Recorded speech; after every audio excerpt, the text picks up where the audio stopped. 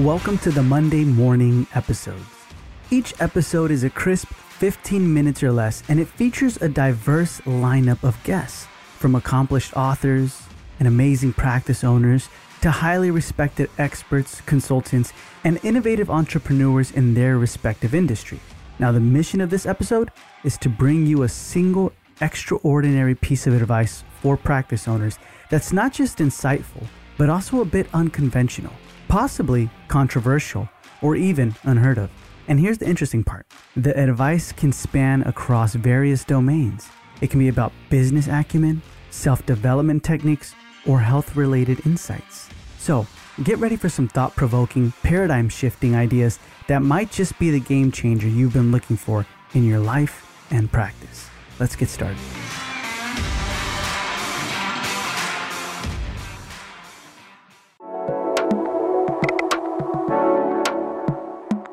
If disaster strikes tomorrow, will your dental practice's data be just a memory?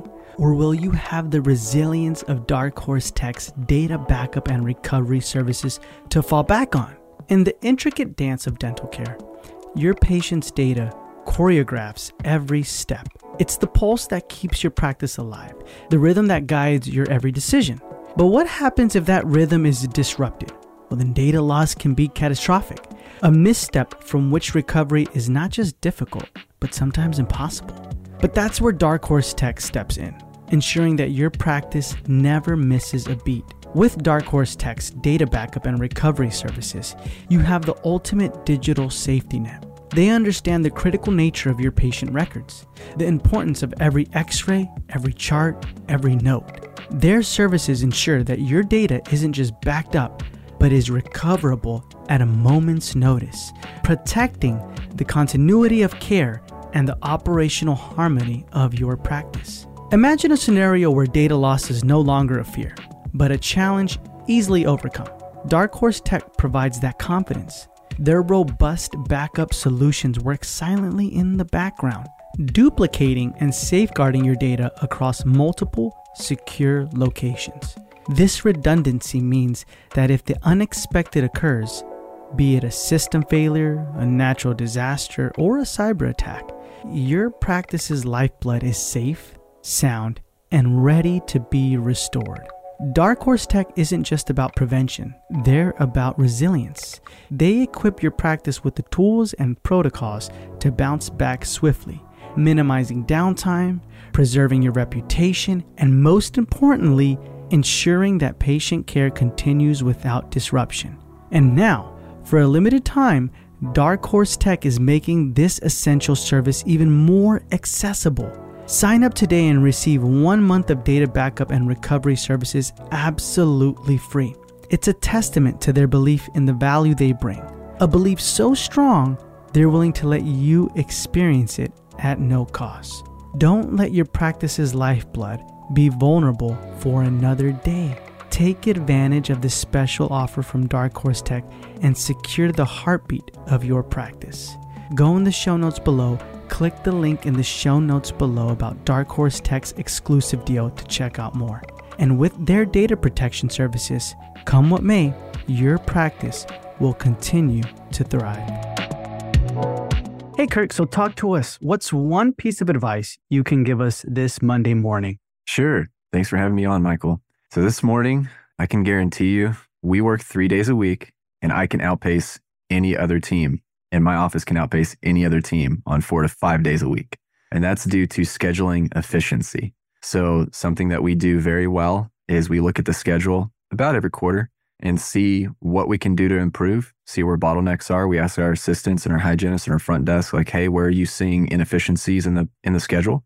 And we can adjust that accordingly.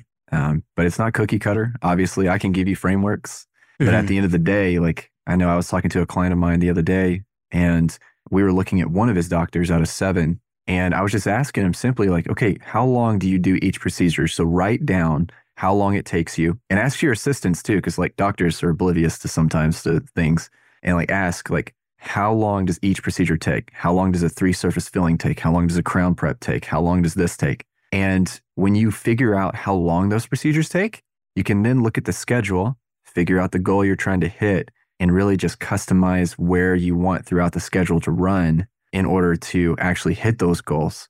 I know, like I said, that client of mine, his goal was to hit, 4,800 a day after adjustments. And after just looking at his schedule and simply asking those questions, we were able to focus on the larger procedures, fill in with the smaller restorative procedures.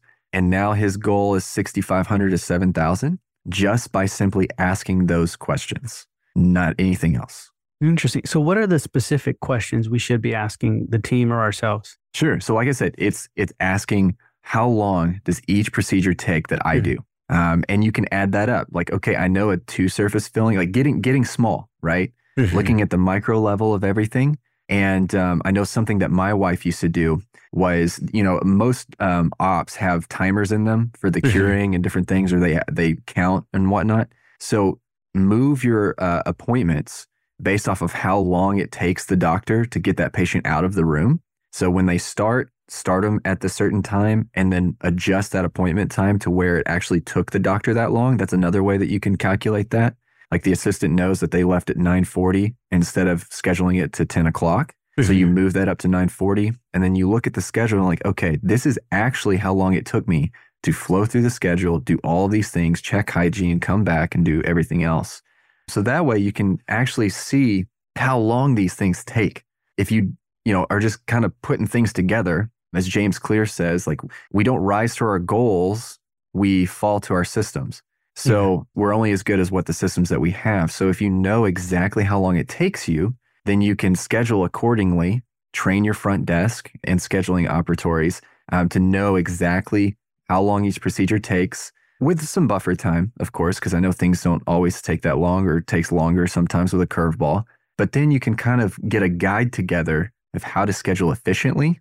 So that way it doesn't feel like it's super chaotic. Because I know that's kind of that target market that I typically talk to is people that are 3 to 5 years out. And in order to really increase their revenue, the only way they feel like they can do that is by doing more. Well, really, they're probably not optimizing what they're already doing. They just feel like they have to do more. So it comes down to Parkinson's law.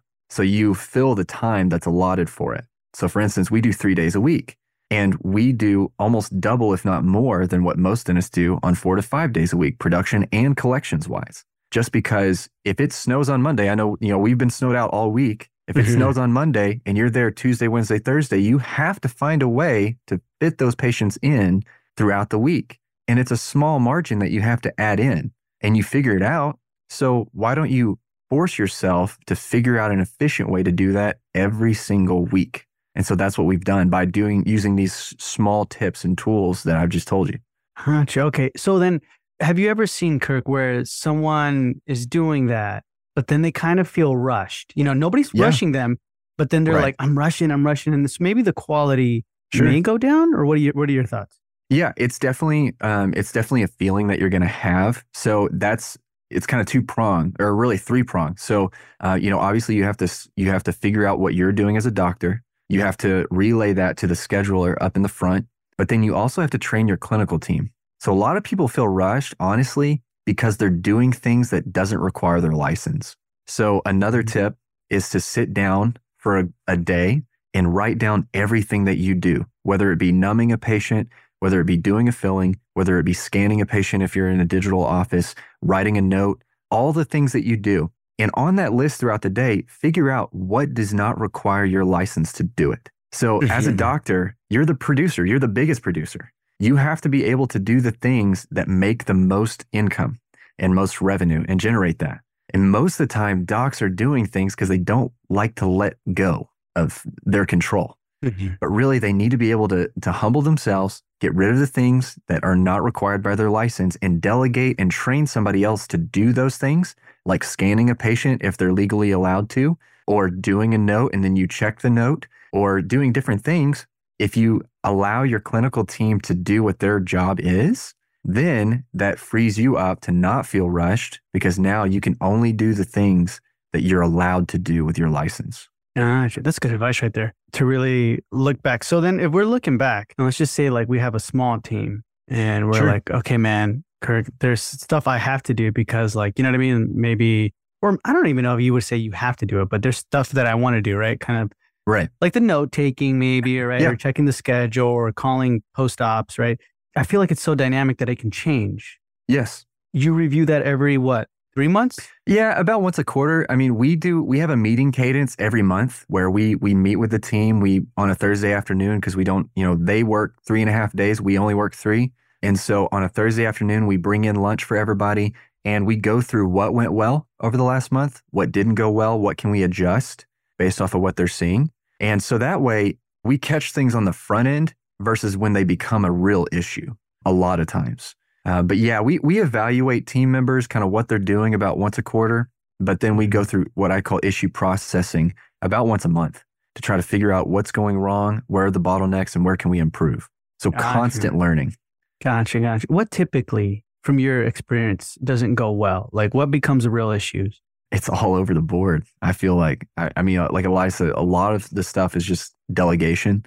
A lot of people don't like giving up that control. And I get it. I'm a control freak too. I don't like doing it. But at some point, in order to not be a slave to your business, you have to allow people to do other things. And if they're not good enough, train them. After training, if they're still not good enough, you got to find a different team member. We evaluate when I come in, I evaluate the team members. I allow the doctor to evaluate, ask me the reason why on a scale of 1 to 10, they're a 6 out of 10. And then we look at that. I'm like, look, if they're a 6, like they're never going to be a 9. They never will be. That's them. And that's okay. There's a place for them somewhere, but it may not be here. So if you want to have an extraordinary practice, you're going to have to find really great team members. And a lot of people I know are going to be like, oh, but I'm in a bad area. Finding team members is hard. It's super competitive. I can't pay them. That's great. I'm in a rural area where there is almost no resume that comes in when I make a post. I get it. But I've still been able to find really great team members that I can train because I hire for personality and I can train skill. That's not an issue. But if they're a 9 out of 10 or a 7 or above on personality wise that fits with our culture, I can train all day. That's not an issue. Hiring for personality more so than skill. Skill's a plus. Gotcha. Okay. So would you say it's more when you go back into an office and you're saying like, hey, there's an issue. Then you kind of go the next quarter, same issue. You say it's more like a team. Yeah. Like, hey, somebody's dropping the ball here. Susan, it's you, or Billy, it's you, kind of like that, or? Kind of, or as Jocko Willink says in Extreme Ownership, and I say this all the time, there are no bad teams, just bad leaders. So part of what I do too is developing leadership skills in these doctors. I know associates reach out to me all the time, like, what is something I need to work on while I'm in clinic? I'm like, you need to develop your leadership skills, number one. Because and try it on your peers too. Like you can work in clinic and lead your peers to do that. Then when you get to a team setting, like in an office, when you own the practice, even if you're an associate, you can develop those leadership skills and really grow. So that way, when people come to you for things, you can train them and they respect you enough to actually want to do it instead of you dictating that they do it. Mm-hmm. I like that, man. So it's kind of like developing these leadership skills or being a leader for your schedule. That way, like the schedule doesn't lead you. You know what I mean? You're just following. Oh, there's another no-show, right? When it comes to that, like you're making the whole schedule and then there's like, oh my gosh, this root canal took way longer than expected. Sure. And the patient didn't numb as much. And the buffer or like even a no-show, how do we determine that? Like as far as, so the schedule doesn't fall apart. We are super rushed now and stuff like that. So, I mean, obviously things like that are going to happen. There are days even on our schedule that feels chaotic. It's far and few between the more that we've done it. But the way that we really be able to fill the schedule with no-shows is through emergency appointments. So like we have strategic emergency appointments throughout the day. That way, and we always tell them, look, you're not going to get work done today. We frame it that way. Like, you're not going to get work done today. We're going to take a PA, do a limited exam, see what's going on and get you out of discomfort. And then if we have time, we'll do it. But most likely you won't get anything done today. But the great thing is that if there is a no-show or a cancellation, then we can actually do that work. And then they're happy. Our schedule's happy because we're hitting that goal still. And it kind of goes from there. And it's about asking certain questions, getting as much information about that emergency patient to know where to put them. Because if I know that half the tooth is cracked or it's broken or a filling fell out or whatever, I kind of know what that's going to be on the back end. So I can schedule accordingly. If that crown falls off and that emergency patient's scheduled at the same time, I just pop them over, do the crown, and it's done. And that appointment wasn't a loss. But another way to fill in that schedule with, not having no shows is by charging a deposit. So we have most of our work make a deposit before they leave to schedule that appointment. They do a $50 deposit that goes towards their treatment. And now after we've trained our patients, now they're like, yeah, I get it. Like, I understand. And that way, if they don't show up or give us a 48-hour notice with our business days, then we have that $50 no-show fee already. We don't have to worry about chasing it now. And they just have to make another deposit in order to schedule. Once you educate the patients on that, then it's really not a big deal. They come to expect it. You're going to get some pushback, and that's okay. But most likely, those people who are pushing back weren't going to show up anyway. So really, you're quietly dismissing your patients through your policies instead of having to tell them, hey, look, it's just not going to work out here. Yeah. Awesome. Okay. All righty, Kirk. Thank you so much for your advice. Where can people find you or reach out to you? Sure. The best way is on Instagram at Kirk Teachout. I'm on there all the time. I'm always on there. You can also, if you want a free guide of how we do 3 days, you can go to the7figuredentist.com. You spell out 7, don't put the number, and they can download that free guide for me, schedule a call with me there. That's fine. I do a free business audit, so any of that will be fine. Awesome. So that's going to be in the show notes below. Kirk, thank you so much for being with me on this Monday morning episode. Yeah, of course. Thanks, Michael.